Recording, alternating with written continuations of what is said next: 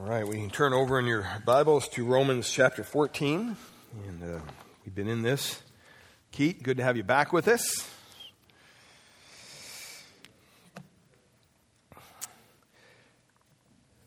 We've been talking about unity and diversity, and in Romans, the book of Romans, he kind of goes through this section here, and just to kind of give you a little background of where we've been in the book of Romans, he's talking about salvation by grace through faith. That's the whole purpose of this book, to unveil the righteousness of God through the salvation that he offers us.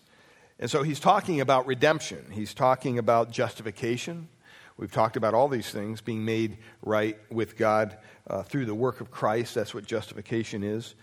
And so he laid out this beautiful foundation for us, all these elements in the first 11 chapters. Beginning in chapter 12, he starts to talk about some of the practical applications and consequences of all this doctrine that he just gave us in the first 11 chapters. And he talks about some things that are true in life, some things that we just grapple with each and every day.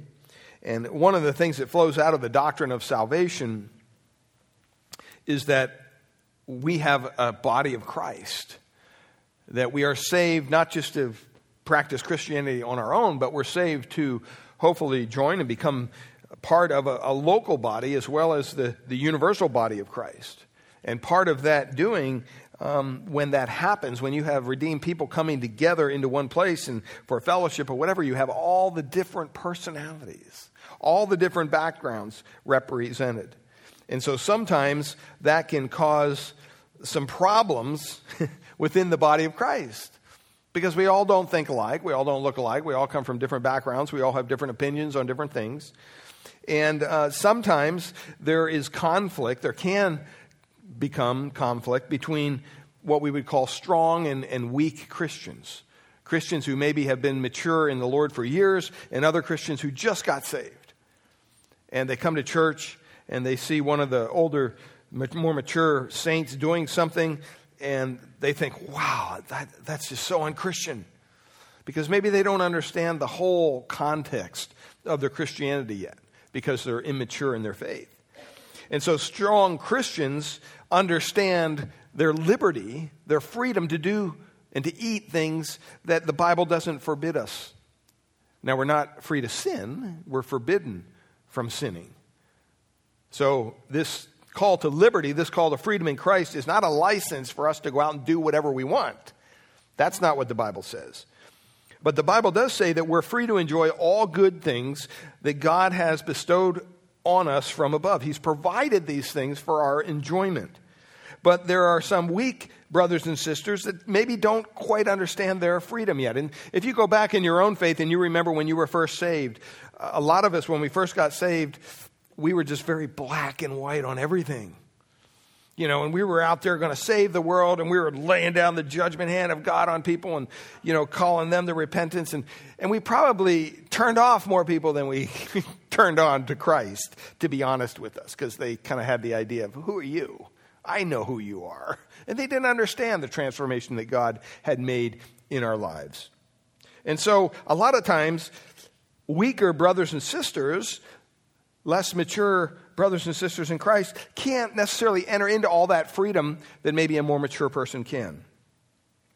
And so they're still restricted by the baggage that they have from their prior life. If you were saved out of Judaism, if you were of the Jewish faith and you got saved and you understand now, wow, you're free in Christ, but you know what? You still may hold on to some of those dietary things, and you may still hold on to some of the Jewish practices because you've been raised with them. Or those of us who have been raised or saved out of the Catholic Church. You know, sometimes it's hard to break away from the guilt and all the performance-minded religion that was ingrained in us all those years in that church. And so when you come here, we have a mindset sometimes as former Catholics of, wow, okay, you know, this is kind of a holy place. And, you know, we want this kind of, this mentality to have, and it's not. It's just a building that we gather in. All right? And so I remember some new believers, when they would come through the doors in the back, they would go for the water thing, and it's not there. And they'd be like, oh, no, what kind of church is this, And we've even had a couple people genuflect, as they cross the aisle, because that's what you do in the Catholic Church, And they just didn't understand, okay? And so, it would be wrong for a mature believer to go to that person and say, what are you doing? Don't you know that? That wouldn't be right, but rather you go gracefully. And here he's hung up on eating certain foods, eating meats. And back in that time, they got hung up on it because they felt that some meats that were sacrificed to idols, all right, were not appropriate for Christians to eat. They just thought that's just wrong. And it's really the idea that, the kingdom of God is not of these things. It's not of food and all that. That's not matter. We're going to get into that today. But some people were hung up on what they could eat, what they couldn't drink, or whatever. Some people were hung up on where they could worship and how they could worship, when they could worship, what day, all right, what festival were they to celebrate. Even now that they're a Christian, they thought they still had to hold on to these things. And many of us have come out of that legalistic background, and we understand the freedom that we enjoy in Christ. But I think this message is not just for those who are weak in Christ, but also for those who are strong, that we need to make sure that we're doing everything within our capacity to make sure that we're not offending, the younger, more immature brother or sister in Christ. And so the Bible points out certain things are sin, and we're not, bending that. We're not saying that sin is subjective. We're not saying that sin is up to the one who sins, and if it's not sin for you, then that's wrong. I remember counseling a couple one time, marital counseling, and I was single and didn't even have any really business doing it, but there was no other buddy in the church that could do it because they didn't have a senior pastor at the time. I was a youth pastor. And I was meeting with this couple, and they were supposed to be Christians, and I remember the husband sitting there telling me, we prayed about this, and God wants us to get a divorce. He's told us this is what we want to do. And as much as I opposed to it, that's where they ended up doing. But it was sad because they convinced themselves that something that the Bible calls as sin, is wrong, was not wrong for them. And not that divorce is always wrong. It's not. It's not God's ideal, but it's a fact of life. Right? And so the Bible speaks very specifically how to deal with those who've been divorced, but it's not God's ideal for marriage. And so there's potential conflict of all these things, and that's what he's beginning to unfold in chapter 12. And so he gives us this information that these conflicts need to be resolved. And basically in chapter 14, verse 1, all the way down through chapter 15, verse 13, he addresses these conflicts. And the basic idea is that you have freedom in Christ. Don't forget that. There's such a thing as Christian liberty. You're not held to the legalism that some would like you to believe you are. But we are free from an outward expression of that Christian freedom, that we don't always have to practice it. It's not something that we're commanded to do. It's just the option that we have there. We're never free to sin, but we're encouraged to enjoy all things that God has blessed us with. And specifically here, he begins to talk about food, what they should eat, what they should drink. Now, food in and of itself is not sinful. It's just not. Drink in and of itself is not sinful. Recreation, doing stuff on Sunday afternoon, is not sinful. Entertainment is not sinful. Now, it can be, right? If you don't pass it through the filter of Scripture, we're told not to put certain things in front of our eyes and things like that, so it can be. But, just because you go out and work in your yard Sunday afternoon, that doesn't mean that you're not observing the Sabbath. Because last time I checked, the Sabbath isn't on Sunday, it's on Saturday. So that really kind of messes up that whole argument. But we have weak brothers and sisters, and we have stronger brothers and sisters. So in order to understand how these two segments of the church are to get along, Paul has given us this insight in chapters 14 and 15. Now, first of all, he begins in verses 1 through 12, and this is just kind of review of what we've been through, that we're to receive one another with understanding. We shouldn't just come to the table without any kind of understanding at all. And that's what we went through on verses 1 through 12 of chapter 14. You're to receive the other person with understanding. Secondly, from verses 13 down through 23, chapter 14 there, basically he says you have to not only understand each other, but you're called to build each other up. You're called to edify each other in the body of Christ. All right, so if you're doing something that's not edifying your brother and sister and they are sincerely in Christ, even though you're a more mature believer and you have the right to do that, if that's not edifying to them, the Bible says you shouldn't do it. You should exercise that ability to kind of withhold yourself from the freedom that you have in Christ, because you know that whatever it might be offensive. It might cause that person, that weaker brother, to stumble. And so that's a good filter. And what am I doing in the body of Christ? Is that building the other person up? Is that edifying them? And then in chapters 15, verses 1 through 7, he talks about pleasing one another with Christ as our example. And then 18 to 13 of chapter 15, he says you have to rejoice with one another. But we're back in chapter 14. So let me read the text here once again for us, beginning in verse 13. Therefore, let us not pass judgment on one another any longer, but rather decide never to put a stumbling block or hindrance in the way of a brother. I know and am persuaded in the Lord Jesus that nothing is unclean in itself, but it is unclean for anyone who thinks it is unclean. For if your brother is grieved by what you eat, you are no longer walking in love.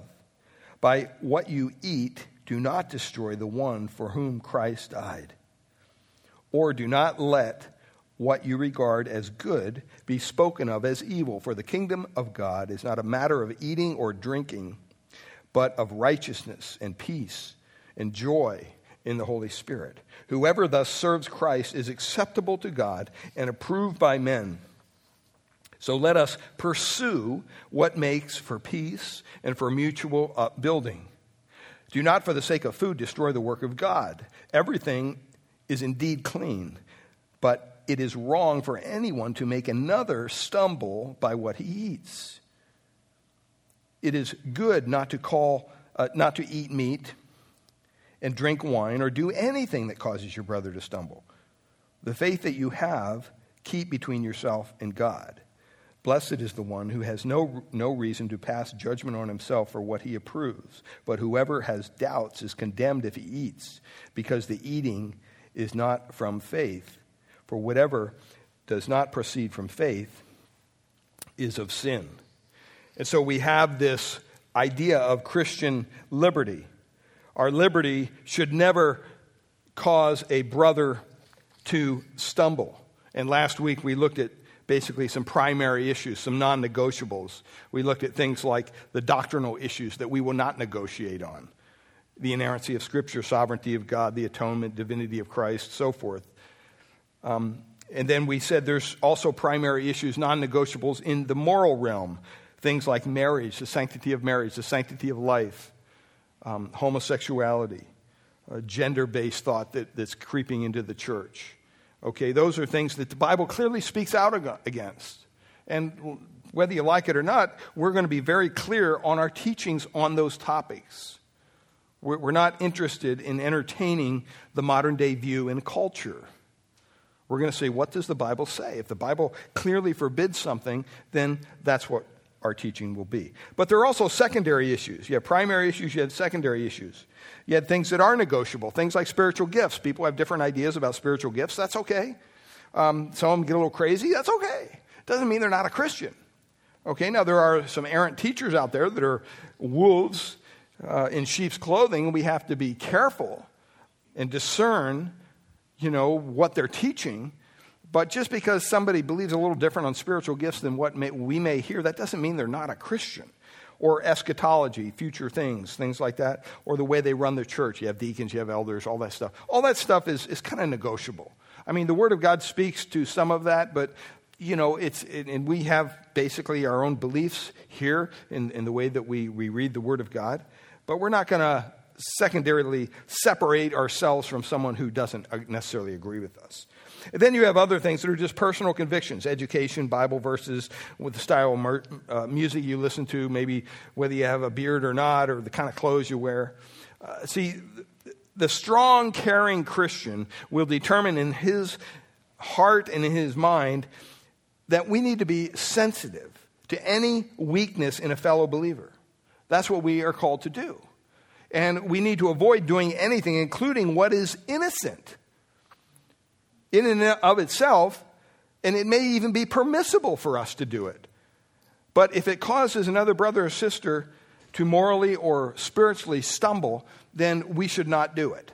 So the first thing was, don't cause your brother or sister to stumble. Secondly, we said, don't grieve your brother. And he says that in verse 14 there. And this is all under the context of building up the body of Christ, building each other up. So first of all, don't cause somebody to stumble. Secondly, don't grieve your brother. And sometimes, you can do things that would spiritually hurt someone. It would spiritually cause them to stumble in their spiritual walk. And the Bible says, don't do that. All right? He gets the fact that, hey, nothing is unclean in and of itself. He says that. But if somebody considers it to be unclean, if somebody considers it a sin to do something and you consider it not a sin, then as the more mature person, you should not cause your weaker brother or sister to stumble in that area.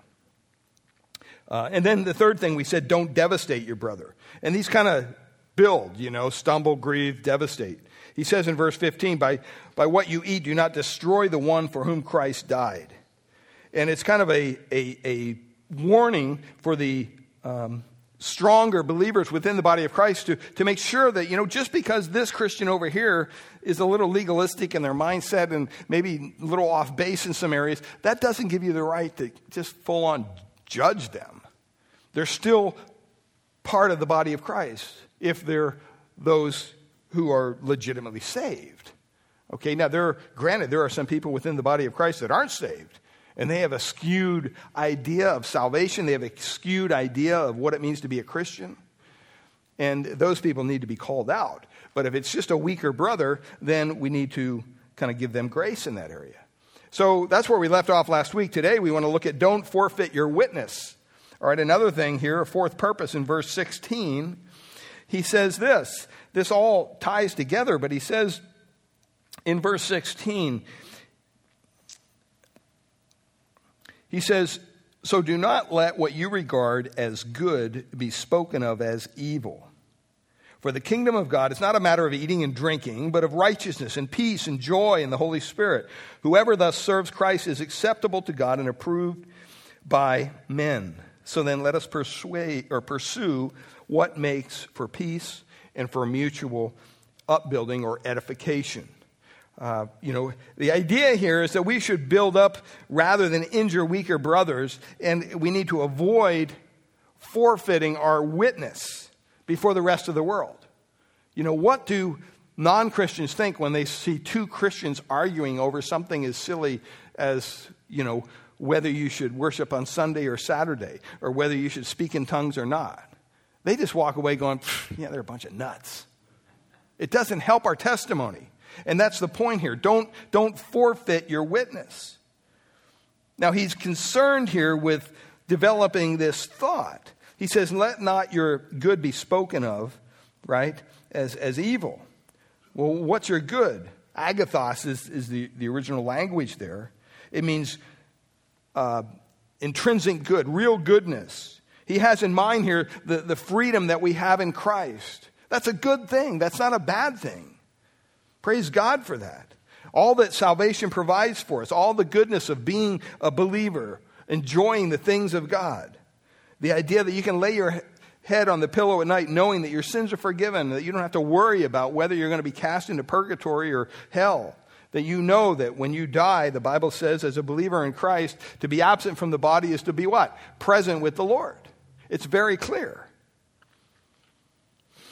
And that's what salvation provides for us. And there's a way here in which you can also say that, when people look at that and they mock that. Sometimes our behavior provides a venue for people blaspheming the Lord. Because if you abuse your freedom in Christ, it will be blasphemed. People will mock you.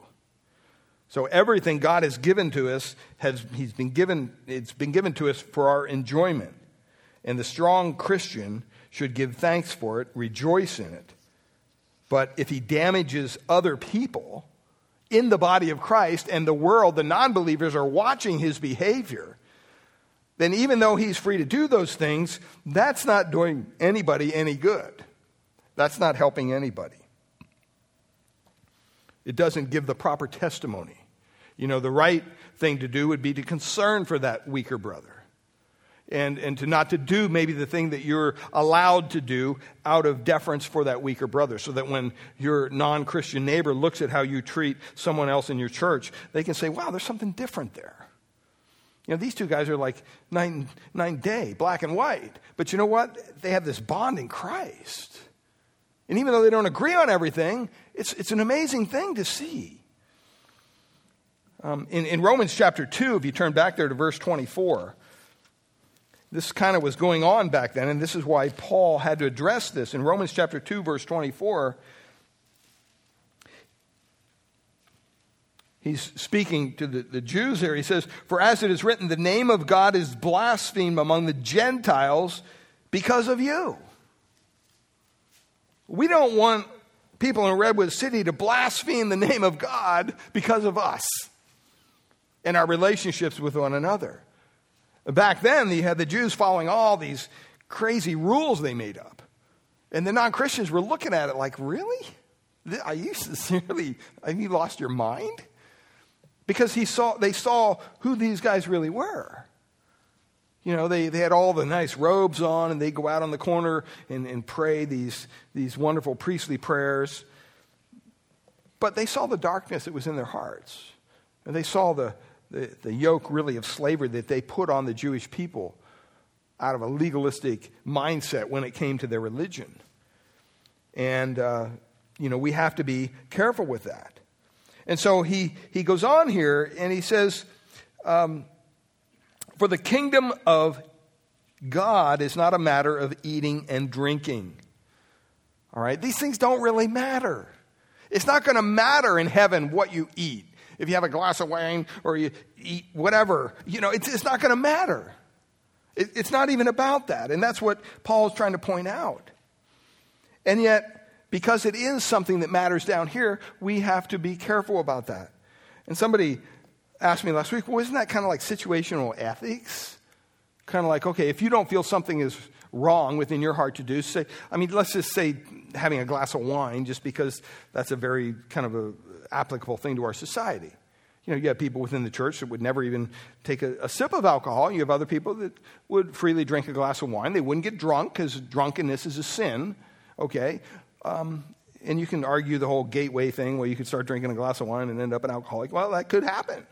But that goes back to the whole idea of, knowing yourself and knowing what's going on here. But, so if you're okay with having a glass of wine once in a while and a weaker brother comes over to your house who doesn't think that that's okay, in deference to him, what should you do? Hide the wine. Well, that's not right. Well, yeah, it's kind of like situational ethics in a way, but not really.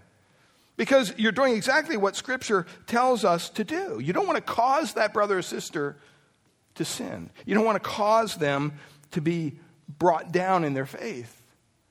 All right? And so if it's, same thing with movies. Some people watch certain movies and it doesn't bother them. Other people, get really offended that you would watch even a G-rated movie. It's just of the devil, the whole screen. Everything is wrong. Okay? And that's their mindset. And so you have to kind of be aware of that as you deal with people within the body of Christ. And this is what Paul is talking about.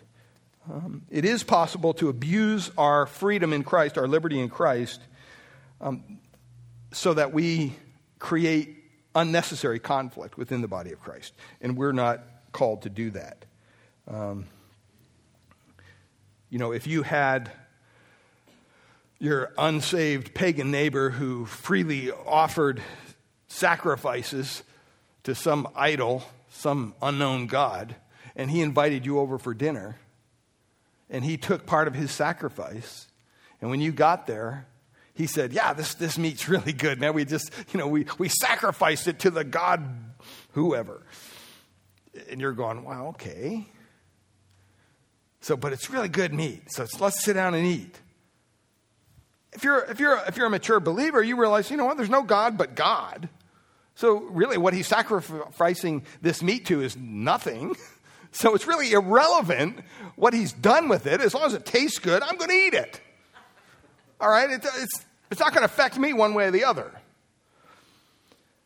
Now, say along with me, I bring another brother in the Lord who's a brand new Christian, who got saved out of a pagan background, and say he used to sacrifice meat to this pagan god.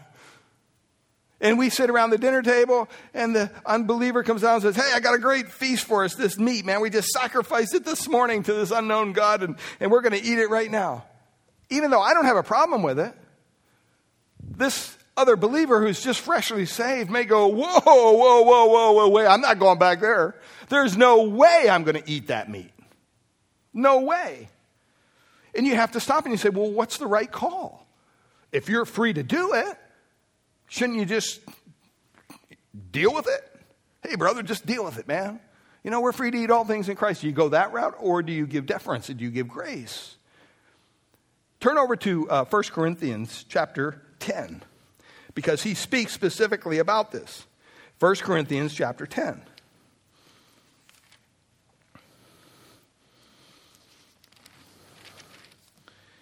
1 Corinthians chapter 10, he was writing this to the church here at Corinth, and we read out of Corinthians earlier. This church had a lot of issues. They had a lot of problems going on. I mean, just by the text I read, you understood before communion, they had divisiveness going on. They had immorality going on. Even when they were celebrating the Lord's table, they turned it into this love feast, which was just totally immoral, drunkenness, immorality. During the whole Lord's Supper, they were doing this. I mean, just to show you how far this church was gone. But here, they have this issue with eating meat as well. And in 1 Corinthians chapter 10, verse 23, Paul says, all things are lawful, but not all things are helpful. Kind of makes sense. All things are lawful, but not all things build up. In other words, you may have a right to do something, but if it's not going to help somebody, or if it's not going to edify them, don't do it. Verse 24, let no one seek his own good, but the good of his neighbor. Eat whatever is sold in the meat market without raising any question on the ground of conscience. In other words, it really doesn't matter who is sacrificed to. For the earth is the Lord's and the fullness thereof. If one of the unbelievers invites you to dinner and you are disposed to go, eat whatever is set before you without raising any question on the ground of conscience. In other words, it doesn't make any difference. Verse 28, but if someone says to you, this has been offered in sacrifice, then do not eat it. And that means somebody else at the table. They're offended at this. Well, I can't believe you're going to eat this.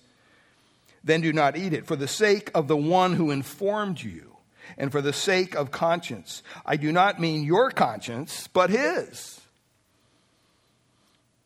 For why should my liberty be determined by someone else's conscience? But if I partake with thankfulness, why am I denounced because of that for which I give thanks? So whether you eat or drink or whatever you do all for the glory of God. See, the point is this. If I was at a dinner table with this pagan neighbor that invited me to eat this meat that was sacrificed to an idol, and I took a brother in the Lord who was from that background, and there was no way they were going to eat that meat, I'm going to end up offending somebody, right? In our logic, we think, well, we're guests in the home. We should not offend the unsaved neighbor. We should offend the weaker brother. So let's just eat it. And the Bible says, no, that's the wrong answer. You don't want to offend the weaker brother. You go ahead and you offend the unbeliever. And you say, you know what, I'd rather not. Is that going to be offensive to him? Probably. But what's that going to show? That's going to show unity with these two Christians, even though they may not agree on the issue. The more mature believer is going to say, hey, you know what, out of deference, I'm just not going to eat this either. Yeah, you're right. And just pray this guy gets turned around quick and understands that this meat is okay because you don't want to go through this again. Because that's what the Bible says. But see, they're not all on the same page. And that's what is a very practical way of looking what Paul is teaching us back in Romans 14. And this is what he goes on, and he says here, I'm free to do whatever. I can eat anything. And in chapter 9, verse 19, he says, for though I am free from all men, I have made myself a slave to all, Paul says, that I might win the more. So what's Paul saying? He's saying, I can do whatever I want in Christ as long as it's not sinful. But I shouldn't take the attitude, I can do whatever I want, even if it offends you weaker Christians, because I really don't care. That would be wrong. And that would be harmful to the body of Christ. And so back to 14, he says here, for the kingdom of God is not eating and drinking. And then he tells us what it is. If you ever wondered what the kingdom of God is about, he tells us right there. But righteousness and peace and joy in the Holy Spirit. First of all, it's righteousness. The issue of righteous living. Holy, obedient lives living for Christ. See, when we get saved, when we come to Christ, when we give him our life, that's what we're doing when we come to Christ. We're saying, hey, I give up, take over control. When we do that, we no longer have the right to do whatever we want. See, we want to think we still do, but we don't. Our lives should be honoring to him. Our lives should be conforming to his will. As a Christian, my concern should not be focused on my freedom in Christ to do whatever I want. My focus should be on what? On my holiness. What would glorify Christ? What would honor Christ? My concern is not with what I eat or what I drink, my right to do this or that. We're all concerned about our rights. And what we have to come to understand is it's not about that. It's about our righteousness, our holiness, our integrity. Because that's what the world is looking at. When they watch us as Christians, the non-Christians, they look at us and they watch our lives and they say, wow, okay, what's going on here? And they begin to make assessments. And see, that's what the world is looking for, that they're looking for the fruits of righteousness. They're looking that this Jesus thing is a real thing. And so he goes on, he says, not only righteousness there, but he says also peace. For the kingdom of God is not a matter of eating and drinking, but of righteousness and peace. That peaceful relationship. That's what people are looking for. People are looking for peace today. They're looking for peace in the world. They're looking for peace in their family. They're looking for peace with their kids. They're looking for peace in their marriages, at their jobs. And when they look at the church and they find a bunch of Christians that are only concerned about themselves, there's no peace. There's absolutely no peace. I read an illustration of a church that had this big deal about whether or not they could have a Christmas tree in the sanctuary. Oh. Now, I know there's views on both sides. You can, go to Scripture and pull stuff out of context and make it mean whatever you want. But this is a good illustration. This church, literally, it came down to the Christmas Eve service. And the board and the congregation still wasn't on agreement on this. So the little committee got together and they said, we're putting that tree up there. So sure enough, man, they came in early. They put that tree right front center, big, beautiful tree. Supposed to have this big choir presentation for the community. 15 minutes before, somebody went up there. A couple guys hauled that tree right outside. And we're not putting that tree in our church. Guess what? They're not going to have that. What'd they do? And this is all going on. Is having this outreach for the community. It went back and forth. It got to the point, okay, where they actually, factions in the church, sued each other. No joke. I mean, bizarre, right? I mean, this is bizarre world we're talking about here. This is not peace in the church. It's chaos. Think of that community. I mean, think of the baggage that they created in that community on that church for anything to do in the future. All because of a stupid Christmas tree? I mean, give me a break. It's ridiculous. See, peace is one of the fruits of the Spirit, the fruit of the Spirit. It's that contingent, love, joy, peace. Okay? We need to make sure that we understand that. Romans chapter 12, he tells us that be devoted to one another in brotherly love. Give preference to one another in honor, not lagging behind in diligent, fervent in spirit, serving the Lord, rejoicing in hope, persevering in tribulation, devoted to prayer, contributing to the needs of the saints. Practice hospitality. It's just basic 101 church, okay? Just be gracious with people. Those are the marks of genuine peace. He says peace, joy, or righteousness and peace. And then he says, the last thing here, he says, you want to know what the kingdom of God is about? It's about the joy of believers. Joy is a personal joy of knowing God. I mean, can you imagine going back to your life prior to the time when you didn't know Christ? When you didn't know your sins were forgiven? When you didn't know the joy of being part of a body of believers, you could come together knowing that they're willing to sacrifice for one another. The happy life of salvation rejoices in all things. And you know what? It's a weird attraction from those who are outside the body of Christ. They look at that and they go, man, what's going on there? They just can't get it because that's not what it's like in the world. And that's what we're called to be. Righteous, peace, joyful. 1 Thessalonians 1:6 says, even in the midst of hardship, even in the midst of persecution, Christians, those who know Christ, are able and should always seek the joy of the Spirit. When the world sees relationships of peace, that's just a foreign thing to them. They don't get it. Why? Because they live in a world of chaos, right? They live in a world where there is no peace. And when the world sees that deep, profound joy in the Holy Spirit, that happiness that's just kind of foundational, and they see that kingdom living person that's really living for Christ each and every day, that's attractive to them in a way that nothing else could be. And so the loving, selfless Christian who is in this way, it says, serves Christ, he's acceptable to God and approved by men. That word approved refers to acceptance with careful examination. Not just to throw up your hands, yeah, I accept it. No, you're actually checking it out. It has the idea of a jeweler. When you take that thing in to get it appraised, he's not just going to say, I'll give you $50. No, he's going to take it and he's going to look at it. He's going to see if there's any flaws in it. He's going to see what kind of metal it is or what kind of diamond it is. And then he will give you the proper assessment if he approves of it.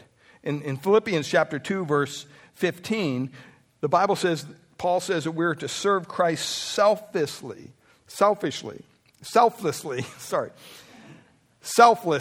I'm going to edit that out. We prove ourselves to be blameless and innocent children of God, above reproach in the midst of a crooked and perverse generation, among whom you appear as lights in the world. That's what Christ called us to be, did he not?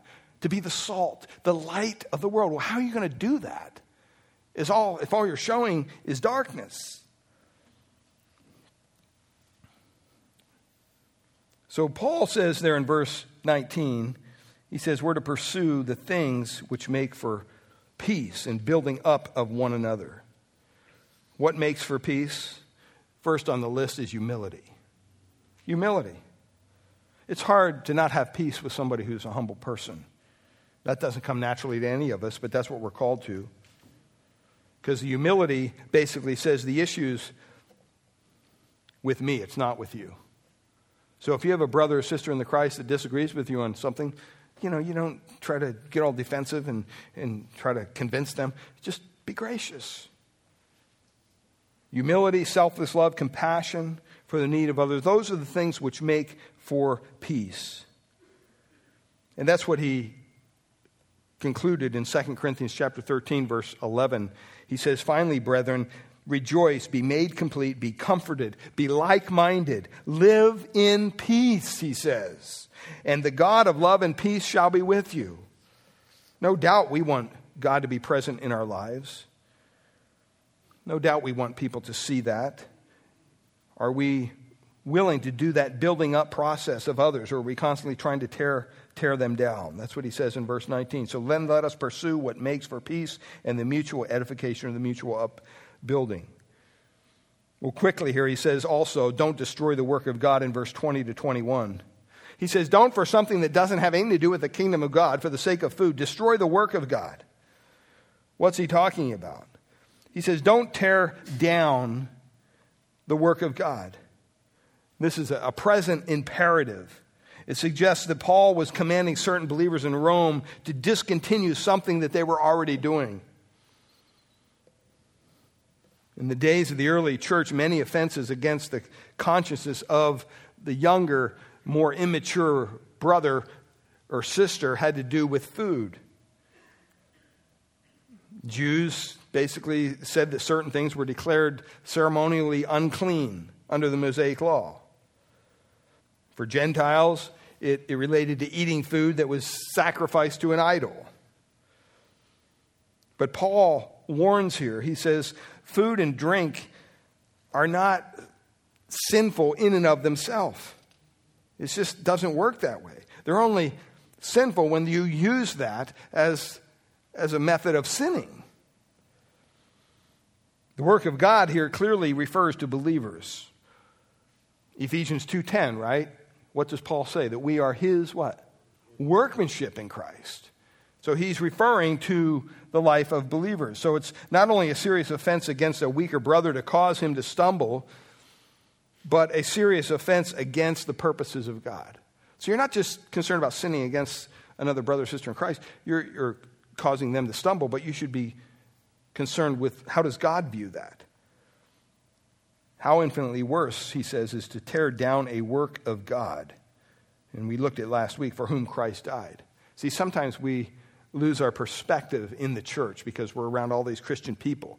And so we begin to dial down and we begin to separate ourselves from the literal body of Christ because, well, somebody else has a different view of that verse than I do. When really, you know what, there are good people on both sides of maybe that verse. And you don't call for secondary separation on such issues. Now, if it's something sinful, if somebody's saying Jesus isn't God, well then, yeah, you want to separate from that person. You want to separate from them fast. You want to try to point them out, convince them. But if it's something that's not sinful, if it's just something that's an opinion, okay, then we need to be careful about that. And so he says, don't do this for the sake of food. Everything indeed is clean, but it is wrong for anyone to make another stumble by what he eats. He kind of reiterates that exact same point that we made the first one. Do not make your brother stumble. He says in verse 21, it is good not to eat meat or drink wine or do anything that causes your brother to stumble. So he's kind of throwing out the gauntlet here, and he says, you know, whether it's meat, whether it's wine, whatever it is. It could be listening to music. It could be the way you dress. It could be whatever. If someone approaches you and say, you know, this is just really causing me some issues, then we need to take that into consideration. And then he says here, basically, the faith that you have, verse 22, the faith that you have, keep between yourself and God. This is the idea that, you know what, don't flaunt this freedom you have in Christ. This is the last reason for exercising our freedom in Christ. We can harm even ourselves when we don't view our freedom in Christ from God's perspective. Our freedom in Christ is not given to us so that we can go out and offend everybody with our behavior. That's not the purpose. We lose that perspective when we denounce or belittle good things that he has given us, when on the other extreme we flaunt our liberty without caring about how we affect others. We have to be careful of that. And he's directing this, verse 22, obviously to the strong Christian, the one who understands and appreciates his freedom. So keep this between yourself and God. Blessed is the one who has no reason to pass judgment on himself for what he approves. So he says, this isn't a matter of life or death here. And then he says in verse 23, finally he says, but whoever has doubts is condemned if he eats. In other words, if you don't want to eat the meat, then don't eat the meat. But don't think somebody else has to abide by your rules and regulations that have no scriptural basis. If you don't want to listen to country music, don't listen to country music. Just because it's not a hymn, it doesn't mean that it's sinful. I'm sorry. I went to a college that said, you can't listen to anything that has a beat. And I'm like, any music that has a beat? I thought, this is ridiculous. I mean, if you know anything about music, all music, classical music has a beat. Kind of bizarre. Don't let yourself get to that point. He says, because the eating is not from faith. For whatever does not proceed from faith is sin. So he clears it up. In the end, he says, you know what? If your conscience is not letting you do something, then don't do it. But if you're a weaker brother, the admonition to you is you shouldn't, unless you can point to chapter and verse, you shouldn't just assume that everybody else in the body of Christ has your viewpoint on this. And you should practice some humility in your newfound faith and your eagerness to get everybody on the same page with you as a new believer. You need to be a little gracious with people. If you're a stronger brother, you need to be a little gracious with that more eager, immature believer. And when that happens, what happens is you see the body of Christ come together. And you see the body of Christ come together from different backgrounds, different life experiences. Why? Because they're not focused on what they're eating and what they're drinking. They're focused on what? They're focused on Christ. They're focused on the bond that they have in Christ.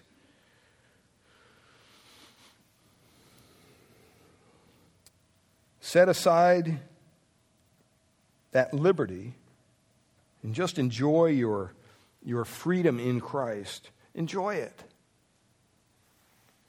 If it causes you, another brother or sister, to not be built up, not be edified, then don't. Don't do that thing, whatever it might be.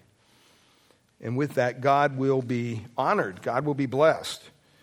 Plus, you'll see a lot more peace within the body of Christ. You really will. Father, we thank you for our word today. Lord, thank you for our communion time. We thank you for Paul explaining these things to us in his word and to the Romans here. And Lord, we pray that you would help us to build each other up, that we would not look for areas of disagreement and focus on them, but Lord, that we would look for areas where we can unite together as the body of Christ. And it's not that we have some general mamby-pamby theology that lays down to everybody else. That's not what we're about at all. We have a very precise theology here in this church, and we gather that not from our opinion, but from your word, from the word of Scripture. And where there's areas that the Bible doesn't speak clearly on that, we would gladly withhold our opinion on such areas. And so, Father, we pray that you would unify us for the cause of Christ, to reach out to this lost and dying world with the wonderful news of the gospel, that Christ came, Christ died, he was buried, he rose on the third day, victorious over sin and death, and that's something that we can all enjoy as well if we only cry out to you, Lord, be merciful to me, a sinner. That humble cry from that lost heart, God will transform you. He will forgive your sin. He will make you one of his children. You'll be transferred from the kingdom of darkness to the kingdom of light. And you'll experience a transformation like never before. We thank you and we praise you. Pray for our fellowship time as well, that you'd bless the food of our bodies and just our fellowship. And thank you and we praise you in Jesus' precious name. Amen.